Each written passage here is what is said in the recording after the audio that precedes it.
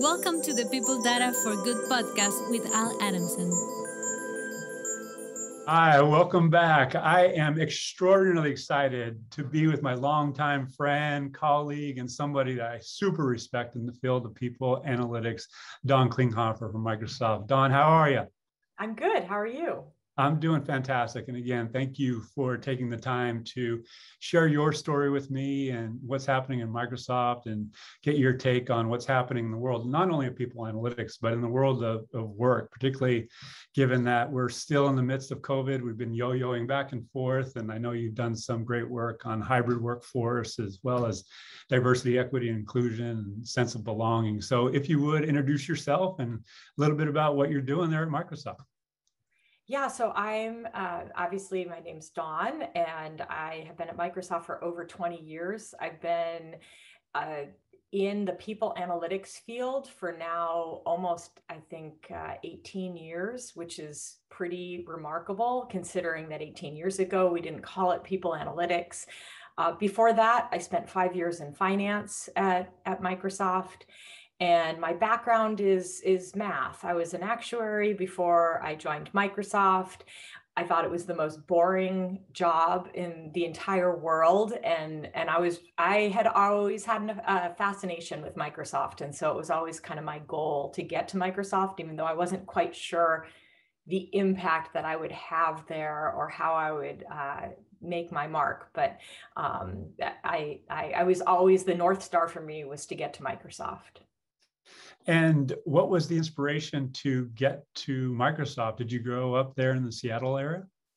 I didn't. It's very odd. I was always kind of obsessed with computers. I remember being in high school and there being a room that had some computers, and I always wanted to understand these computers and what they did and how they were built. And when I went to college, that was during the time where Mac was really taking off, and everyone had these like rectangular kind of computers. They had them in the library for us to print off our papers. But my father had said to me, for graduation, I want to buy you a computer. What kind of computer do you want? And I said, well, I want a PC, because I'd read about Microsoft, I'd read about Windows, and I'd read about this guy, Bill Gates, and how incredibly smart he was. And I was just very interested in that. So I asked for a PC. I remember going to the library to find out where Microsoft was when I was kind of thinking, what am I going to do when I graduate? And I saw that it was in Redmond, Washington. And I thought to myself, well, I've never even been to Washington. I don't ever plan on going to Washington, so I guess I won't be working at Microsoft. And I decided to take the actuarial route instead, because back then there were very few things that you could do with a math major. You could really be a professor, or you could be an actuary. At least that's what I learned. I did have a couple friends that I studied math with that went to consulting, but that was not the norm. So not like today, where the field of analytics is so huge and people that have a math degree, wow, there is so much opportunity out there. Absolutely. There's so much opportunity. And what you are highlighting is something that is often said, but it's not really understood, in that, the job that you're going to have in the future hasn't been created yet. And you're a perfect example of that, yeah? Mm-hmm. Yes, I wish that I could say that I had the foresight, that I knew when I was in finance that there needed to be this type of field of people analytics. I really cannot take credit for that at all. It was just happenstance that I ended up in a people analytics job. But what I will say is I saw the opportunity once I got into the data, and that's where I was able to really form the what we do at Microsoft, and really I do consider that way back then we were pioneers of this field. And we were creating attrition reports and churn reports, and we didn't realize that it would catch on and that all companies would want to do this, and how hard it was for companies to have the capability to create these types of reports. Yeah, on an ongoing basis, at speed and at scale. It's Yep. there's obviously we'll get into the work in a little bit. There's two questions that come to mind. I'm going to ask you about the transition from finance into people analytics in a minute, but where were you at the time when you discovered that Microsoft was in Redmond? Was that 3,000 miles away? And where did you grow up and go to school? I grew up in Connecticut and I went to school in Pennsylvania. I went to Bucknell University, so we were pretty much in the center of the state. And what's funny is that my daughter is now the third generation in my family on both sides to go to college in Pennsylvania.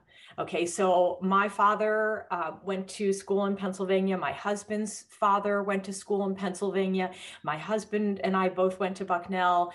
And now my daughter's in school in Pennsylvania. And none of us grew up in Pennsylvania. So there's this weird thing about Pennsylvania in my family. And education, note to self. It's where you go to get educated. Yes. Right. So yeah, I was thousands of miles away, and how I ended up getting to Seattle was that so my current husband, who was my boyfriend at the time, he went to get his PhD. And he's a scientist, he's a cancer researcher, and he got his PhD in Colorado. So we moved to Colorado. We loved the mountains. We loved Colorado. But when you're a scientist, you have to do a postdoctoral fellow.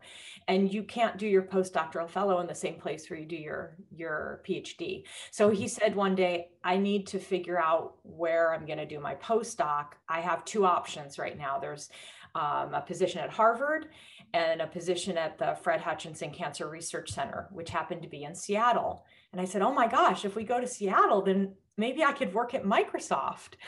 And so we chose Seattle. Okay. I mean, like literally, it was just one of these weird things that our stars were coming together. Now, what I would say is back then, I didn't know how to get a job at Microsoft. So as an actuary, I thought, well, maybe they would hire me as a benefits consultant. So I sent my resume, and I mean, it's such a great story because you think about like the skills economy that we're dealing with right now. So I send my resume and I hear nothing. So I realized, okay, that's not going to happen. I'm going to take programming classes then, so I can get a job as a programmer, because the majority of the people at Microsoft are programmers. So I got an actuarial job in Seattle at an insurance company, but I was still focused on getting to Microsoft. And one of my colleagues at the insurance company, he was an accountant, and he got an accounting job at Microsoft. He called me up and he said, you're smart. You're really good at numbers. You can totally be an accountant. They can hire you as an accountant. I said, but I've never taken an accounting class. I don't know how I could do that. He said, they're just hiring so many people right now. Just try. Okay. So I sent my resume in, I got an interview. And back then, the way they interviewed people is they would ask some brain teasers. That was part of the interview process. Well, the brain teaser that they happened to ask me was a math problem. Okay, they asked me what the sum of the integers were between 0 and 100. And I kind of looked at the guy that was interviewing me, and I'm like, wow, they're testing my ability to do math in my head. I knew what the formula was. I knew how to do math in my head. I gave him the answer. He was kind of blown away because he was looking for how I think, not the actual answer. But no one had ever given him the actual answer before. So they hired me, and I learned what a debit and a credit was. I understood financial statements from being an actuary. It's a true testament to the fact that Microsoft, over 20 years ago, was taking a leap of faith on the fact that that I had raw talent. Okay. And that's what I appreciated the most about it, is that I didn't have an accounting degree. I learned.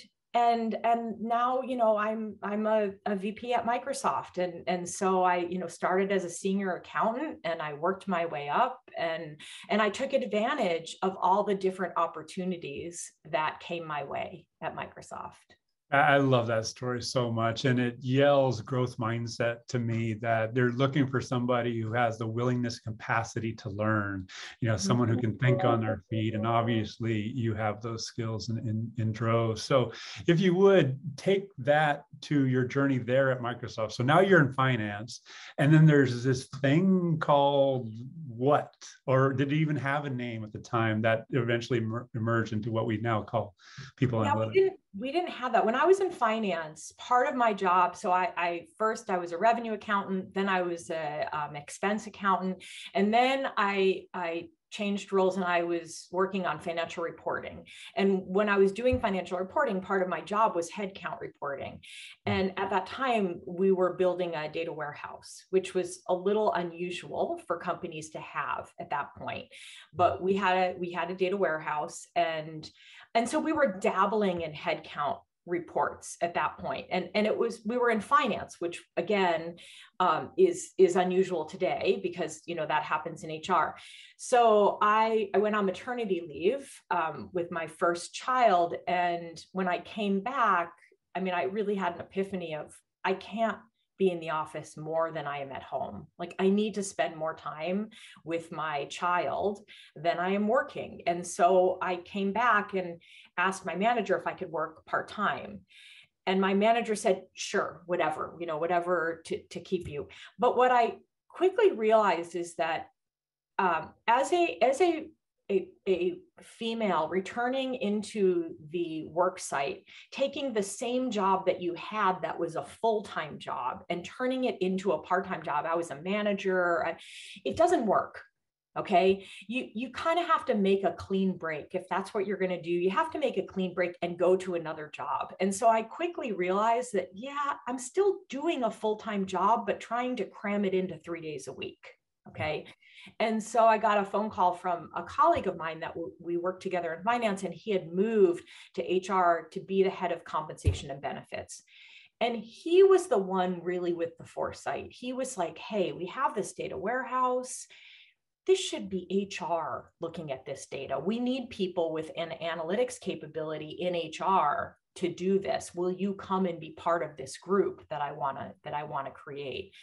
And he had just hired a director to lead the team. Okay. And so we kind of, I was just an individual. I forewent my manager position to take an IC role so that I could work part-time, because that was the deal. I said, I'll come and do this if you let me work part-time.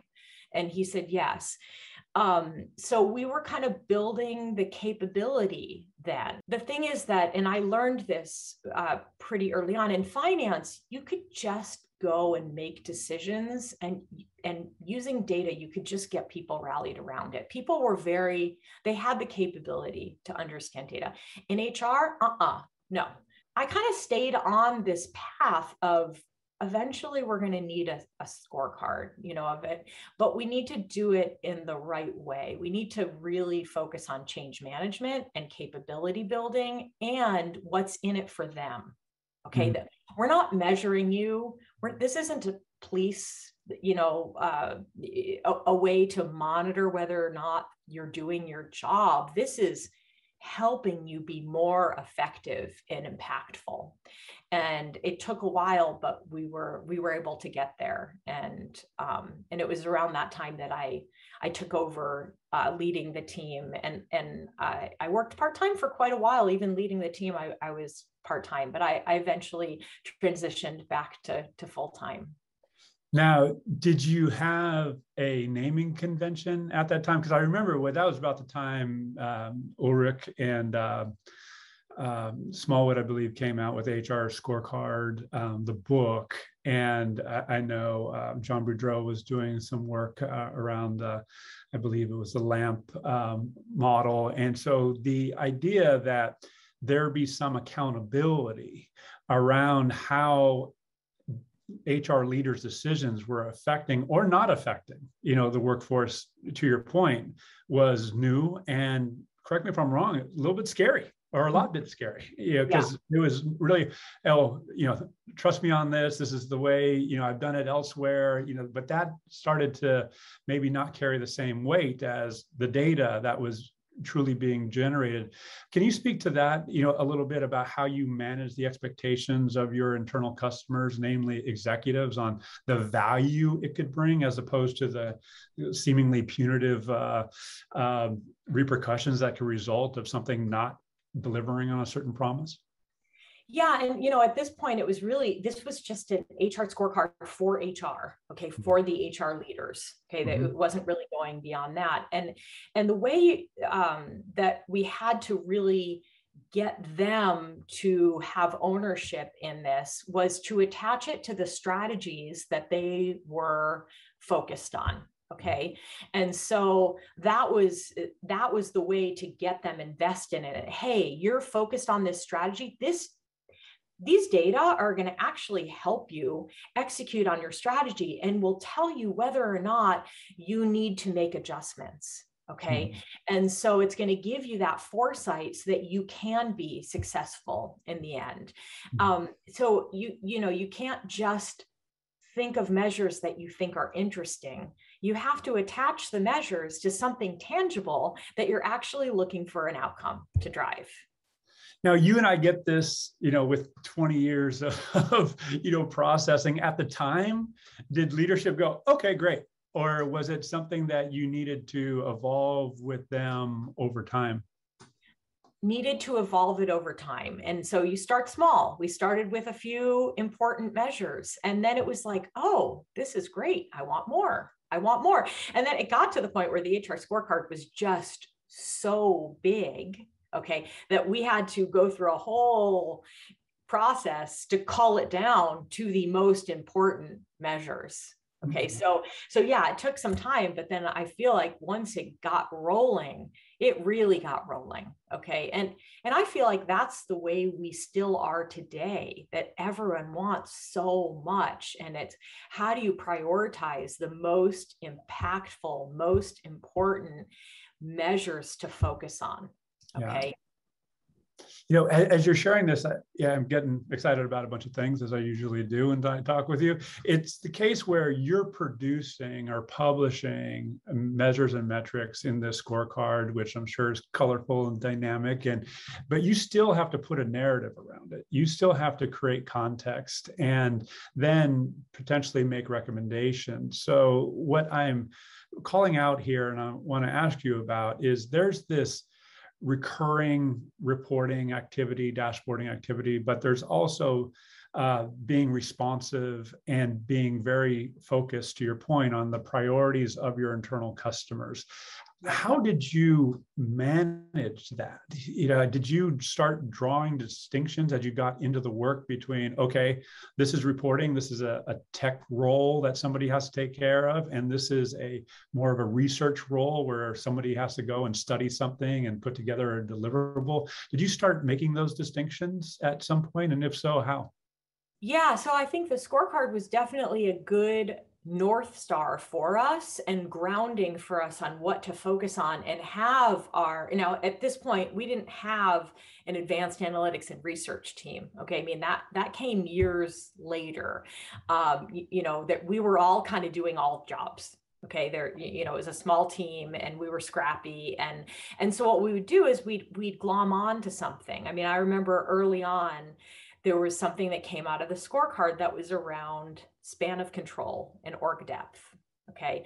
And all of a sudden, our CEO kind of had this bee in his bonnet. This was, our former CEO, about the fact that, oh my gosh, if we have too many org layers in our company, that means senior people are too far away from me and I need them to be close so that they can make decisions quickly. Okay. And then it turned into this whole kind of advanced analytics exercise for us to figure out, okay, by looking at the different roles that people had, okay, and what level they were at Microsoft and what we expected from them and the decision-making prowess that we expected, and how far away are these from the senior leaders. And it really kind of helped him shape how he wanted the company to be organized. So again, that all came from the scorecard, originally. And I would say the way we do things now is so much better than the way we did things back then. Back then, it was a lot of happenstance, okay? And the way we do things now is a lot more, there's stuff at scale, and then there's kind of the, you know, the drill downs, or what we call the data wallows, okay? And where we really do assign deep projects, okay, for people to spend time digging deep, and that's why I call it data wallow, digging deep, and then kind of presenting that to the leadership team. And we do that monthly. We have data wallows monthly with our HR leadership team. And oftentimes those are the slides that end up going to the SLT and the board of directors. Okay. And so it is a good exercise that we do. We have, instead of a scorecard today, we have what we call an exec deck. Okay. And that exec deck is essentially everything that we would have probably had in the scorecard at some point, but it's a little bit more tangible and actionable than just a number in a scorecard. Okay. Mm-hmm. It gives you a little bit more flavor, because a lot of times you do have to bring in the qualitative data with the quantitative data. And so that exec deck tells more of a story than just looking at one page of a scorecard. I mean, I adore that for so many reasons. And I want to ask you, what's the frequency in which that deck is put out first?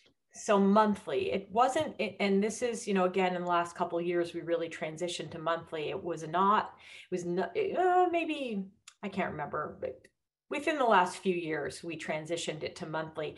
And the reason why we did is because we were getting asked 4 slides in this deck, and it turned into a fire drill to try to get these slides created. And we're like, you know what? We're just going to do it monthly. We're just going to have them. A lot of those slides go into the board of directors meetings, which are quarterly. And so yeah, we create that deck monthly.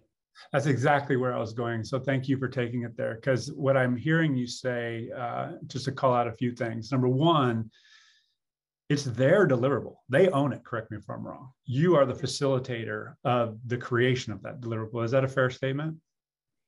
Well, yes and no. It is their data. Okay. And one of the things that we say is we want our customers to own their data.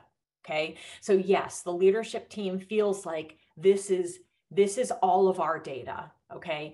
But they really see my role as the person that brings things to them before they become a massive problem. Okay. Mm-hmm. And that, you know, again, as much as I focus on scale and as much as we focus on capability and providing data at your fingertips for our HR leaders, and there's still this aspect of, well, but the people analytics team are really going to tell us what, if something's burning, we're going to hear it from them, you know? And that leads into the second thing that I wanted to call out, and I'm going to use my own language, and if you want to qualify it, by all means, is that you are creating the space in which to have the discussion around data and how it's affecting their goals, the HR strategy. Yep. Oftentimes I see a HR leader or somebody saying, hey, data scientists over there, report writer over there, put a narrative around this. And there's just a huge gap, and the nuances are lost, the context is lost, thus the appropriate action is lost. So I often coach leaders and analysts alike, is like, you have to create the space to have the discussion, because if you don't have that, you don't know where to set priorities, you don't know how the deliverable is going to take hold, and all these other needs downstream. Would you like to echo that or qualify it? Oh, yeah. No, I mean, I'm going to 1000% agree with you, and even build on that to say it is a true partnership. Okay. And that's one of the things that I am most proud of in the evolution of people analytics at Microsoft, is our partnership with our centers of excellence. Okay. I mean, we have great partnerships with our line teams as well, don't get me wrong, but our centers of excellence, they are the program owners for pretty much everything that happens in HR. Okay. So we are tied at the hip with these folks. I mean, we are tied at the hip with our our global diversity and inclusion team, and our talent management team, and learning and development. And, we work every step of the way with them on our programs. And and it's not that we are running to catch up after them. They bring us in from the beginning, and we talk about the priorities from the beginning, and we talk about the measurement strategy from the beginning. And so that's where I think we've really evolved, is that they do have such ownership over the data, and we are such strong partners with these teams. Well, and I'm going to call out something again that I believe you are a perfect model of. And when I say perfect, I put it in quotes because we all, I don't. No one's perfect. No one's perfect. Yeah, exactly right. Exactly right. That's exactly where I was going. That said, I often coach young people on, hey, if you're going to get hired and if you're going to be effective, I believe that you're going to have to communicate or come across in 4 ways. Number one, be likable. They're going to have to want to engage you, and that's rooted in being kind and curious and all these things. Number two, they're going to trust you, and that's true is going to be in your level of curiosity and the way you show up, and obviously your professional qualifications. Lastly, they're going to have confidence that you understand their problem. So again, growth mindset, curiosity, and then finally, they're going to have the trust and faith that you have the skills and abilities to help them solve that problem. And so what I hear you saying is that you're showing up, you're facilitating the discussion, people feel safe, they trust you, they like you, and the things that I just listed. What has to happen, and I don't see many organizations doing it at scale, is that there has to then be an appropriate response to creating the deliverables, creating the processes that are going to affect change. And that takes creativity, and that takes ample resources. And before I let you respond, I'm going to tell a quick story, because I know firsthand at your cooking prowess. And we were together there at, what was it, Blue Ridge? What, Blue Hill? Remember? Blue Hill Farms? Yeah. Blue Hill Farms. Yeah. And we'd had this cooking contest and you and I were on the same team. And I remember it was a beautiful moment. You were to my right, kind of at the head of the chopping block. We had a bunch of ingredients out there. I think there's 5 of us, give or take. And I saw you just assessing the situation. And I looked at you and you looked at me, and you just, all right, I'm taking over. I'm pretty sure you looked at me and said, he's going to be no help. So I'm going to go over. And you were like, all right, you're going to do this, you're going to do this, we're going to do this. And I just saw it all thicken. And the thing about it, the way you did it, it was immensely appropriate. I mean, you were likable. You built trust. We had a problem to solve, and everyone on our team had the faith that you had the ability to organize, and so you had the creativity, and you had these other attributes. So I want to compliment you. We, for the record, for listeners, we won.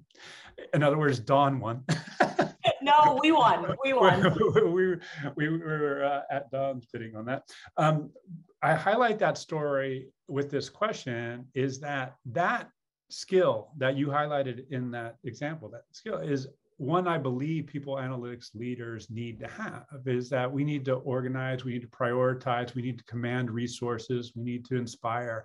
So can you, speak to that, particularly in terms of commanding resources to get things done that are appropriate to solve the problems? Yeah, and that, first of all, I cannot be successful in my role without my incredible team. I cannot be everywhere at all times. My team, talk about creativity, okay?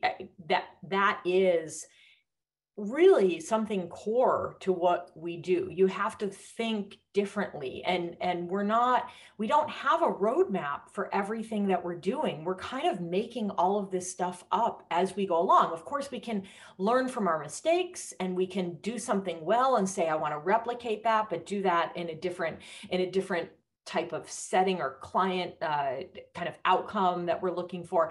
But yeah, it is that creativity and that trust with the client. Okay, that is so important. I look at my leaders in the COE space, and they are doing that with their clients day in and day out. And I love that. And it's like being a proud parent almost. You know, the best thing that you can ever hear is when one of my peer COE leaders, okay, will come to me and say how amazing their partner is. Okay, and how much they enabled them to have the impact with the program that they did. And it's the creativity, it extends not just in terms of what we can do with the data, but what we can do with the program. Okay, so that's where it's absolutely something that I look for, and it's not easy to hire folks. I mean, we have lots of talent out there. I mean, that is not the problem. When we have open positions, we get lots and lots of resumes, but being able to really figure out the right, the person that's going to come in and build that trust and have that creative prowess and the capability, and to not just have the trust with our clients, but the trust of the people on the team. Because, you know, the other thing that I've done is I've tried to create this environment within the people analytics function is we have to rely on each other within my team is called HRBI, HR Business Insights, which within HRBI, we have to rely on each other. So we either succeed together or we fail together. And you know, to say a little bit more about that, I have two teams that are very audience driven. They are very much focused on their clients, COE analytics and the line analytics. And then I have two shared resources function, our advanced analytics and research function and our analytics at scale. And analytics at scale has our tier 1 support and our folks that work with our IT organization on building our tools and technologies, our Power BI developers, our cross-business analytics, our privacy. So analytics at scale is a big team. And our program and project managers are on that team as well. We all have to work seamlessly together. Okay. And if you ask me what my biggest challenge and opportunity is, it's that. It's making sure that we are all working well together. It's super easy to focus on your client. It's harder to say, how am I going to involve the right people to get the best outcome? Okay. And that is what we have to do. And, you know, some would argue, maybe I should organize ourselves better so that it's easier. Okay. But I struggle with that. I'm kind of like, well, I don't have enough data scientists to give everyone their own. Right. Okay. And I don't think I ever will, and nor should we. Okay. And so that's why, you know, doing things at scale is super important, but it's how do you organize so that you can do things at scale and that you can provide this kind of one Microsoft approach. That's what I would say. Well, you could do analytics on your analytics team. I'm sure you are. Yeah. That being said, and it's something that, you know, I'd like to ask you about the here and now, and, you know, how that creativity and alignment is required with hybrid workforce strategies and diversity, equity, inclusion. You know, the key topics of the day, including well-being and belonging, you know, with remote workforce. But before we do that, I want to go back to this when you were just building the team and grading the appetite for it internally, and the idea that you needed space to maneuver. You've said a couple of times that you know, where we make mistakes. So there has to be commitment from executives say, okay, we're going to do this. You know, this is important. We're going to do this. We don't expect everything to come out perfect. And correct me if I'm wrong, the deliverables that we're creating aren't about certainty. It's not A plus B equals C. It's that we're helping elevate confidence with our deliverables. We're not giving answers per se in many cases. So, there has to be arguably a level of education around how to consume these insights and in turn take appropriate action. So did that take a lot of heavy lifting from your side initially to build kind of the air cover, if you will, or the space to maneuver? Or did that happen just because you created deliverables, you built relationships, and the trust just started to build over time? Or was it a combination of pushing forward and building this trust? I think it was a combination. I mean, we had to kind of do everything at the same time. Okay. And so sometimes it was like, okay, look over there on the deliverables that we're working on and don't pay attention to some of this work that we're doing that you're really not going to see the fruits of the labor for quite a while. Okay. Mm-hmm. But that was where some of the creativity comes from a little bit, is like thinking about the future. Okay. It might not be needed right now, but in 2 years, this is going to be a very hot topic. And when leadership comes to me and says, we need this now, it's not something that we are going to be able to do quickly. And so we need to start this now without them really knowing we're starting this now. Because of course, as soon as you tell someone that you're doing things, they're like, okay, where is it? Is it done yet? Is it done yet? So yeah, I did have to do a few of those, I would say, dances, okay, to buy myself some time, knowing that things are not easy. Okay. And we are going to make some mistakes, but I want to make sure that at the end that we are satisfied with what we're delivering, and not just like, God, we're just throwing this against the refrigerator to see if it sticks. Okay. Right. And, if I'm a listener and I might say, well, Microsoft's Microsoft, they have money to burn, they can experiment, so if it doesn't work out, it's not going to affect them arguably financially. I know that you have budgets and, so, that is the qualifier. But what would you say to those who's, hey, we don't have the budget, or we're not going to prioritize the build aspect that's going to deliver value 12, 18, 24 months down the road. We're just going to still, fly, not prioritize it. And we're going to try and be responsive, and we're going to under deliver because we just don't have the infrastructure built, or it's not even being built. So, what would be your coaching? I imagine you say, go find the money, because this is a non-negotiable. I mean, what would you say to them?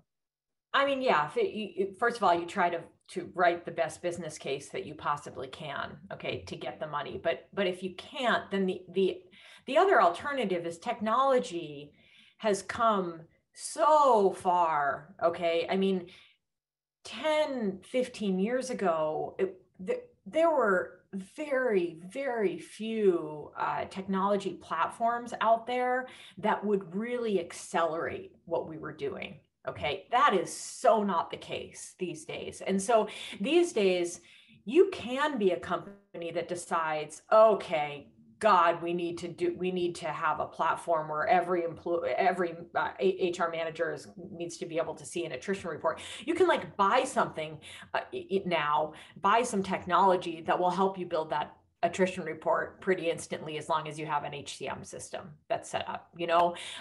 In fact, I think all the off-the-shelf Workday, SuccessFactors, and they all have all of this stuff kind of built in now for you. We didn't have that when we were starting up. So I do think that technology is an enabler. And when I talk about having the foresight and kind of thinking about things, I'm mostly now talking about advanced analytics topics. Okay. Even our predictive attrition model that we've had for years and years now, but we hired a data scientist. This was a long time ago, to help us work on this. And we didn't want to tell people that we made the case that we needed a data scientist, and we made the business case about what we could do with a data scientist. But we kind of, on the side, we're like, work on this predictive attrition model. We're going to get it so that we think it's good, and then we're going to start showing it to people. okay, as opposed to telling everyone we're going to, build this and we're going to deliver it. People would have said, yeah, next week. Can we have it next week? Can we have it the week after? Can we, and we didn't want to be in that position where we were letting people down. We wanted to be in the position where we're like, hey, look at this. We built it, and we know it's not perfect, and we want your feedback, and we're going to continue to evolve it. Okay. And that's what we've done. And we continue to evolve it even today. Yeah.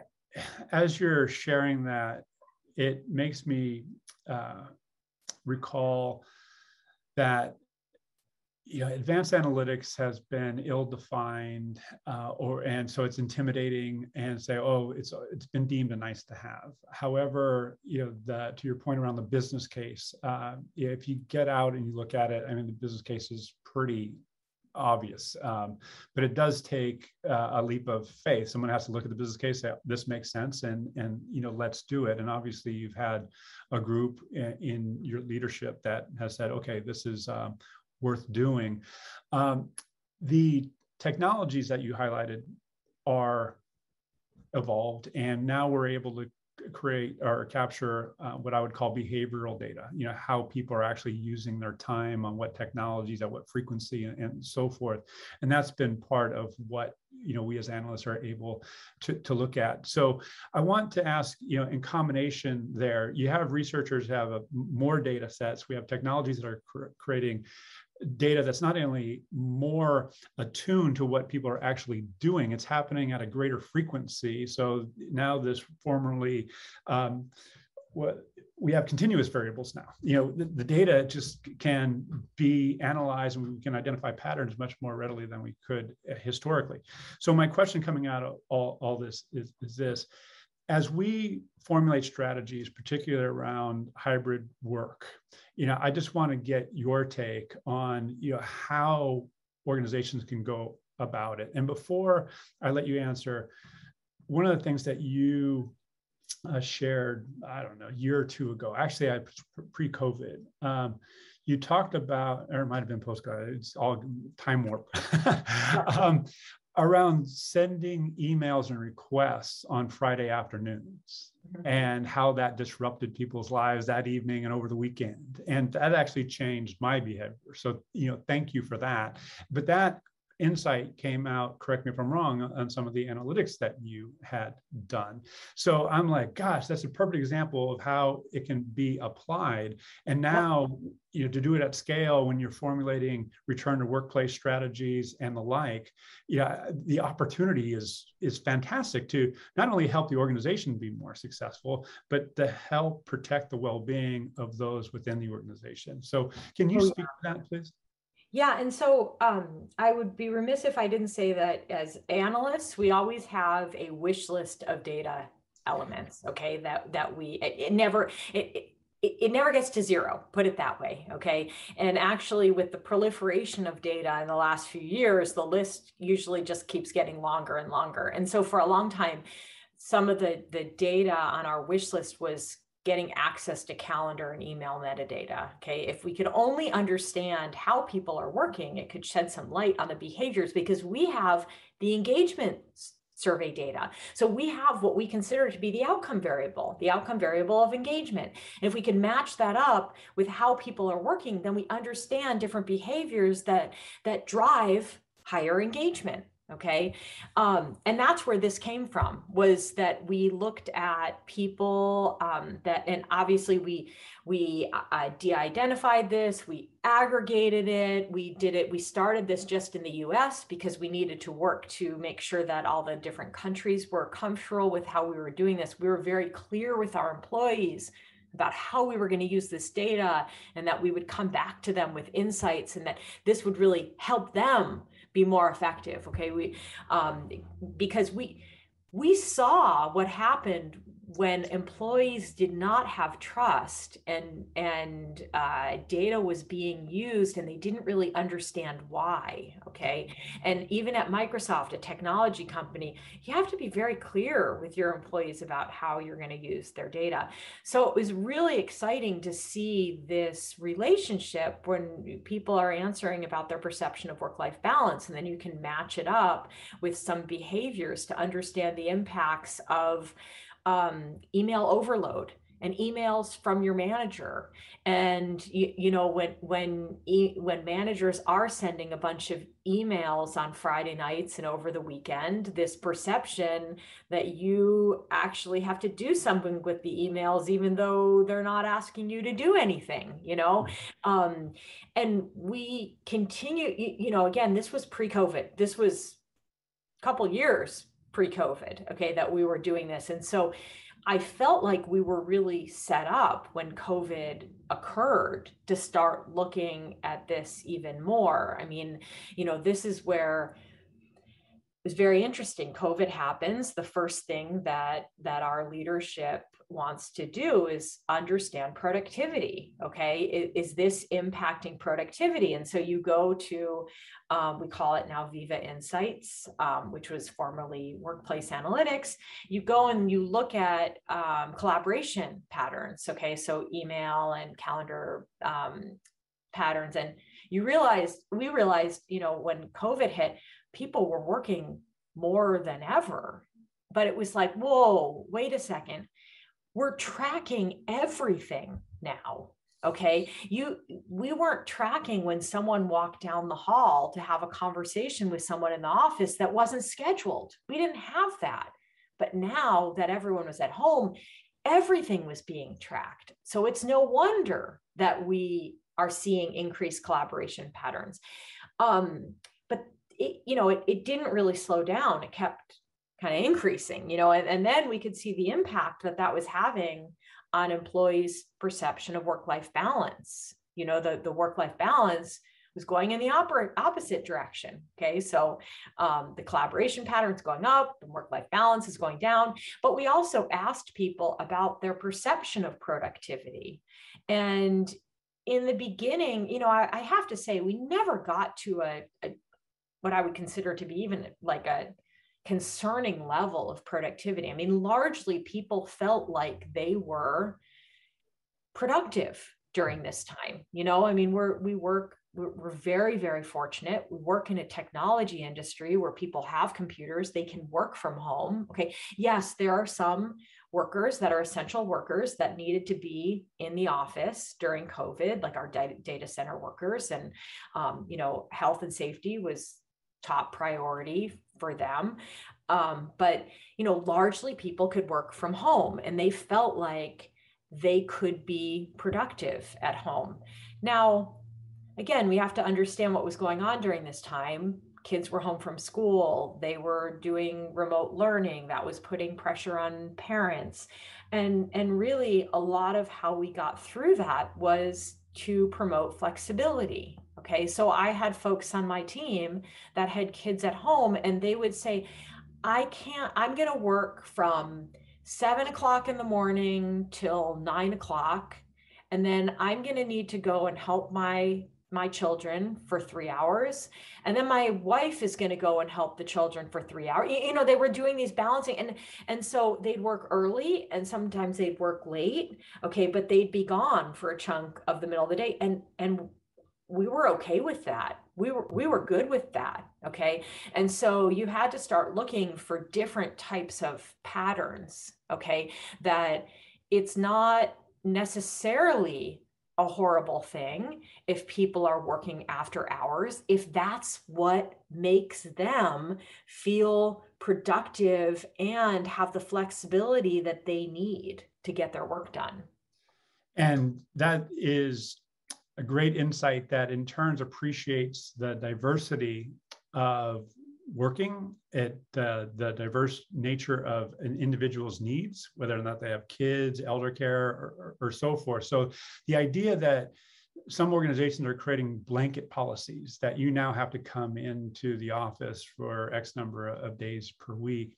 I mean, how does that feel for you? Because I imagine you use these insights to formulate your hybrid workforce strategy or your return to workplace strategy. Can you speak to that a bit?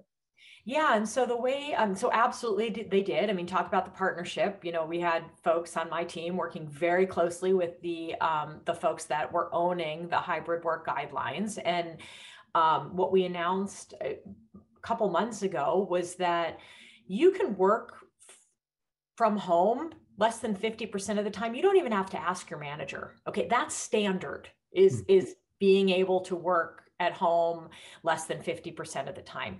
Once it comes to working from home more than 50% of the time, you do have to get approval from your manager, okay? But even then, we're not dictating what days it is that you cut. Like, again, that's for you to just figure out and talk with your manager on. But what I would say is that, and this is a lot of our insights have really glommed on to the importance of the manager. Okay, the importance of the connection that the employee and the manager are making. These conversations are critical. Okay, we saw through so much of our work the criticality of the manager through the onboarding process during COVID. I mean, we actually found that during COVID, people felt like they had a better onboarding experience, okay, than we were seeing pre-COVID. Now, maybe it's because the bar was lower for these folks, okay, because they're like, oh my God, I'm going to be onboarding. But what we saw was that managers were really stepping up, and they were the ones that were offering the most guidance to their new employees. Whereas pre-COVID, it was a combination of the manager and the colleagues and the onboarding buddy. And while the onboarding buddy was still super important during COVID, the manager really was the linchpin there. Okay.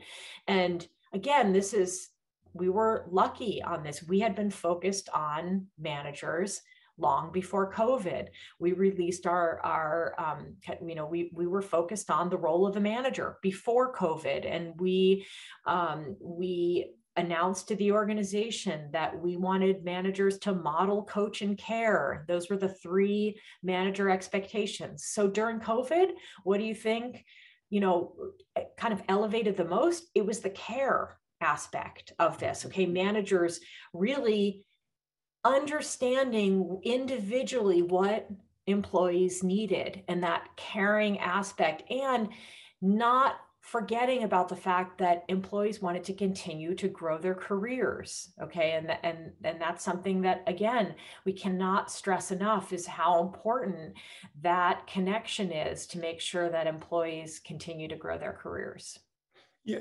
With that in mind, that connection between managers and their direct reports has been both highlighted in research over the years. What's the number one reason people leave? It's cliche now that, it's satisfaction with the immediate manager, which that research, as you likely know, is 30 years old, done by Gallup, but it's become part of the mental construct of how we view why people leave, right or wrong, because there's other reasons people leave, of course. So what I'm getting at is that we're in this situation, correct me if I'm wrong, both from Microsoft perspective as well as what you think we're doing here in the States and potentially around the world, that we're in a new normal. And I know not many people like that. I don't like that term either, but we're not going to be in the office arguably 5 days a week, 40, 50 hours a day as standard practice, probably anymore. And so, how do we then adjust and reset expectations around specifically what it means to be a manager / coach / to be somebody who's going to inspire, look out for someone's well-being, as well as ensure that they get their work done. Is that part of your development process there at Microsoft, is coaching and resetting expectations and enabling that group to be more effective? Yeah. That's exactly why we came out with Model Coach and Care, okay? Is because before then, what would happen is that you were an IC, you wanted to grow your career, and what people thought was, in order to grow my career, I have to become a manager. And so, ta-da, tomorrow, or today, you are a manager. And the person doesn't really know what they're supposed to be doing. They largely work on their IC stuff and on the side are a manager. And we wanted to be very clear, the role of the manager is critical. And these are our expectations. We expect you to model, coach, and care. And then below that, we have practices. And we created a whole required learning track on the manager expectations. And again, timing could not have been more perfect, okay, because this happened prior to COVID. And so we were already setting the stage for this. So then when you get to the hybrid work guidelines and you get to these, the fact that we need to have conversations with our teams, create hybrid norms, okay, for your teams, because not all teams are going to want to do things the same way. There could be teams that really do rely on in-person collaboration, and they might decide, you know what, every Wednesday we're all going to be in the office, but they have to decide that together. No one from the top is going to dictate that. Like that is not in our hybrid work guidelines. What's in our guidelines is meet with your teams and create your own norms. Okay. On my team, we've decided we mostly want to, for inclusion purposes and other purposes, we're a global team. So not everyone is located in Redmond. We're going to do all of our big meetings online. Okay. We're not going to have in-person big meetings unless it's once a year. We bring everyone back, we fly people in, then maybe we would do that, if people are comfortable at that point to all be together in one room. But our team meetings, our LT meetings, our extended LT meetings for my team, all going to be online.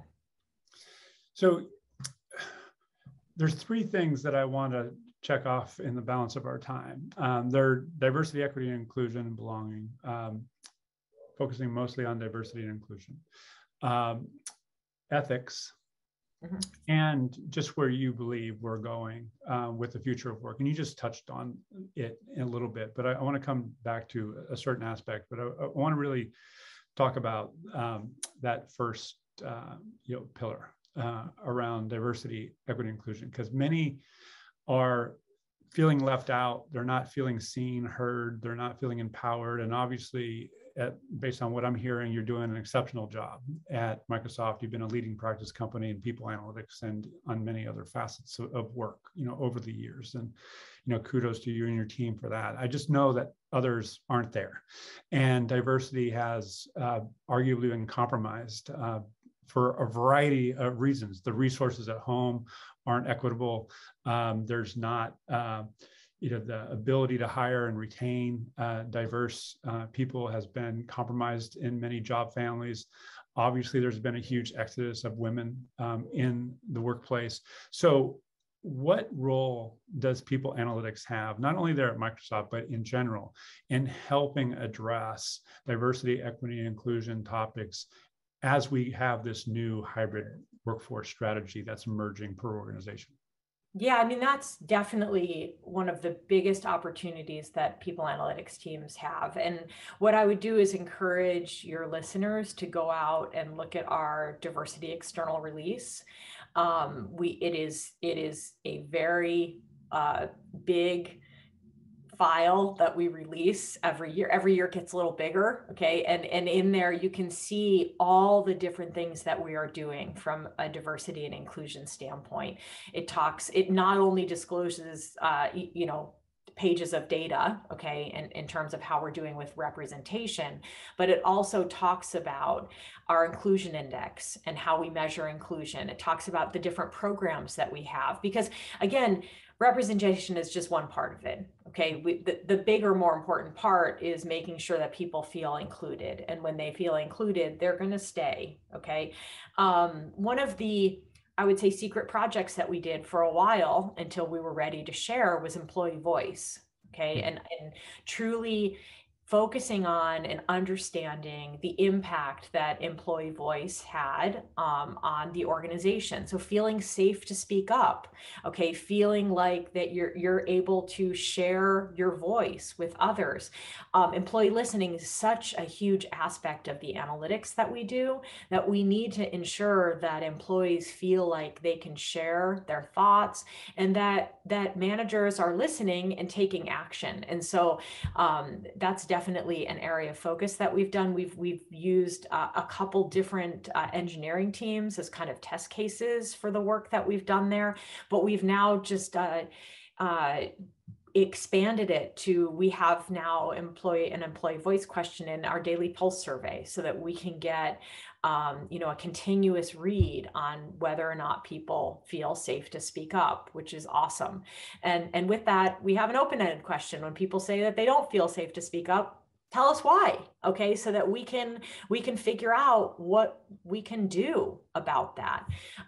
So I think again, companies need to understand and really introspectively figure out what's critical for them, which is what we did, and then focus on that.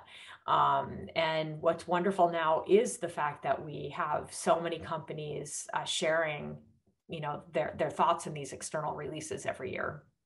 Well, thanks for that. And just to call out a couple of things, you mentioned daily survey, of daily pulse, and you also mentioned added a question. So what I want to call out and get your take on is diversity, equity, inclusion, and belonging.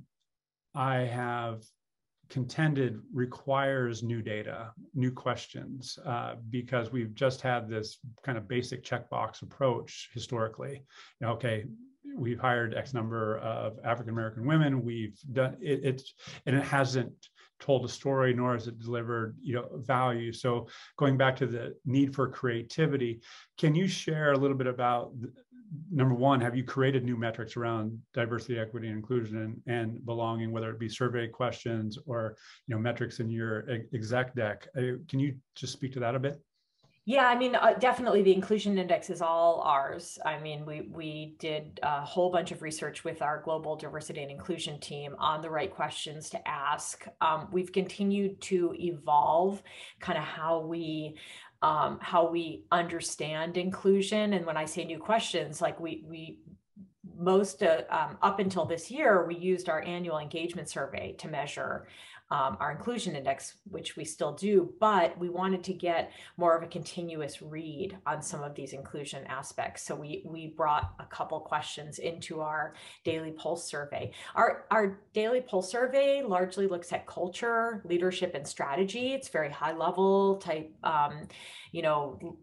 look at how we're doing. And so we always had a question on the cultural aspect of diversity and inclusion, but this gets to a little bit more about the behaviors and the experience. Okay.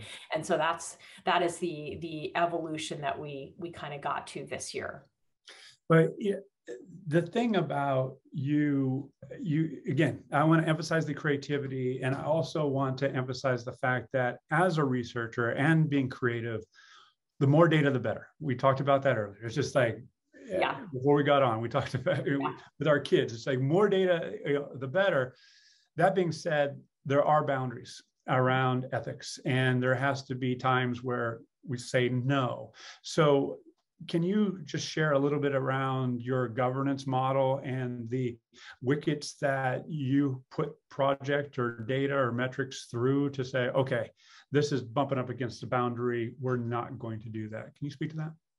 Yeah, so I mean, we have a lot of different governance processes, but I would say specifically in the people analytics space, we've just started to evolve our governance in the people analytics space, because largely when we focused on governance, we were focused on governance outside of our organization. So like when other folks in Microsoft would come to us and say, hey, we want this data set, can you hand it over? We had a whole governance process, okay, about whether or not who we worked with to get approvals, whether or not that happened, all that kind of stuff. But I would say the evolution of that has been within our own team and the governance process, even within our own team, and the ethics charter that we have around, hey, just because we can, should we? Okay, because again, my team largely does have access to all the data, but there are certain data elements that we are very specific about which team has access to. So we've been creating a governance process, more of an internal governance process for our own people analytics team to understand and the steps that we would go through. Okay, and the owners and assigning, we have data owners and data stewards, and these data owners would be COE leaders. So like I would be the data owner of our employee listening. Our CVP of recruiting would be the data owner for the recruiting data. Okay. So signing those, and then the data stewards, which are largely folks on my team, and then figuring out the processes in which to provide data and then take away the access for data once the project is up. And so, yeah, we take this very, very, very seriously. And it's not just a statement around like providing data to others outside of our organization. It's even within our organization. I adore you so much.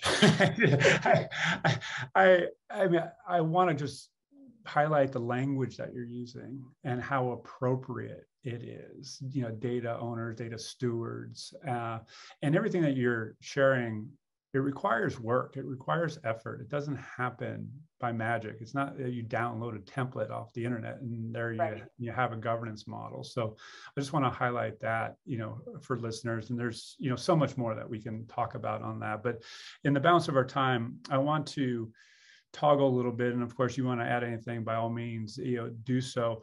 I want, we've been speaking about your journey and math and being an actuary and, your evolution there at Microsoft and, how you've served customers at the executive level and you've scaled it to managers and others.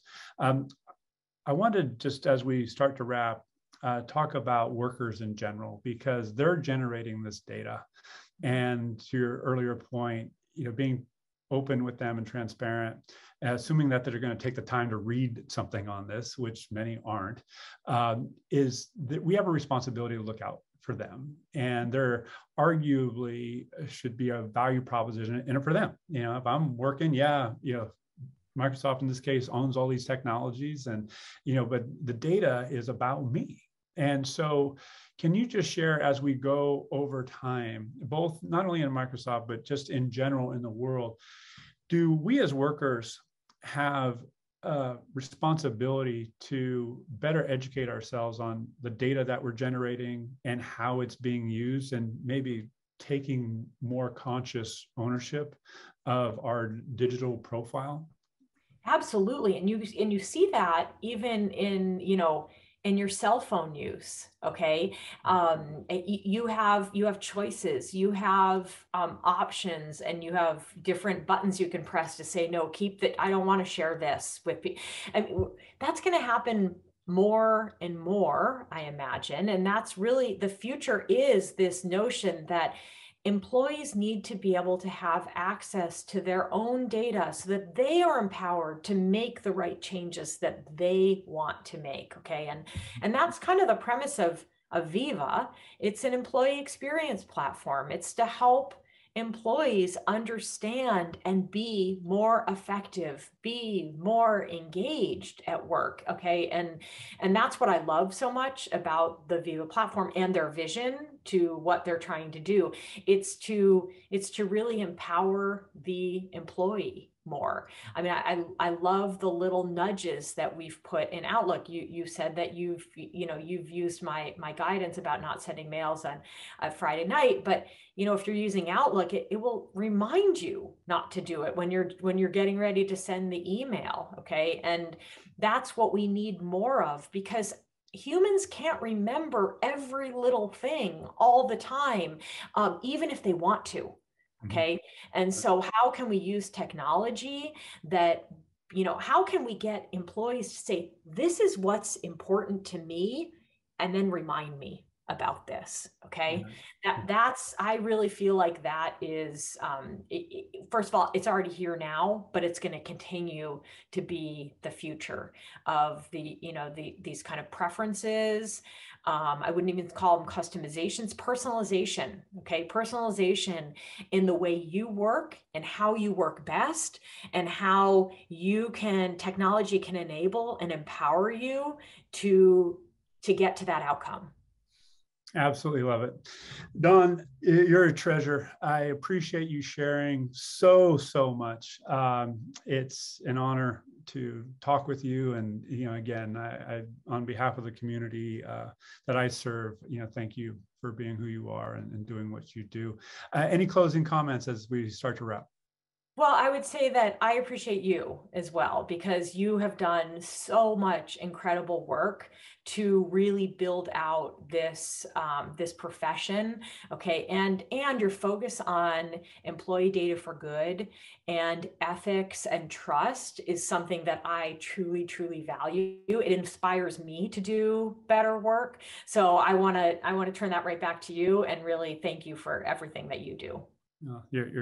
Thank you, Dawn. That means a lot. And you be well, and hope to see you in person before too long. And you keep being your awesome self. So thanks again. Be well.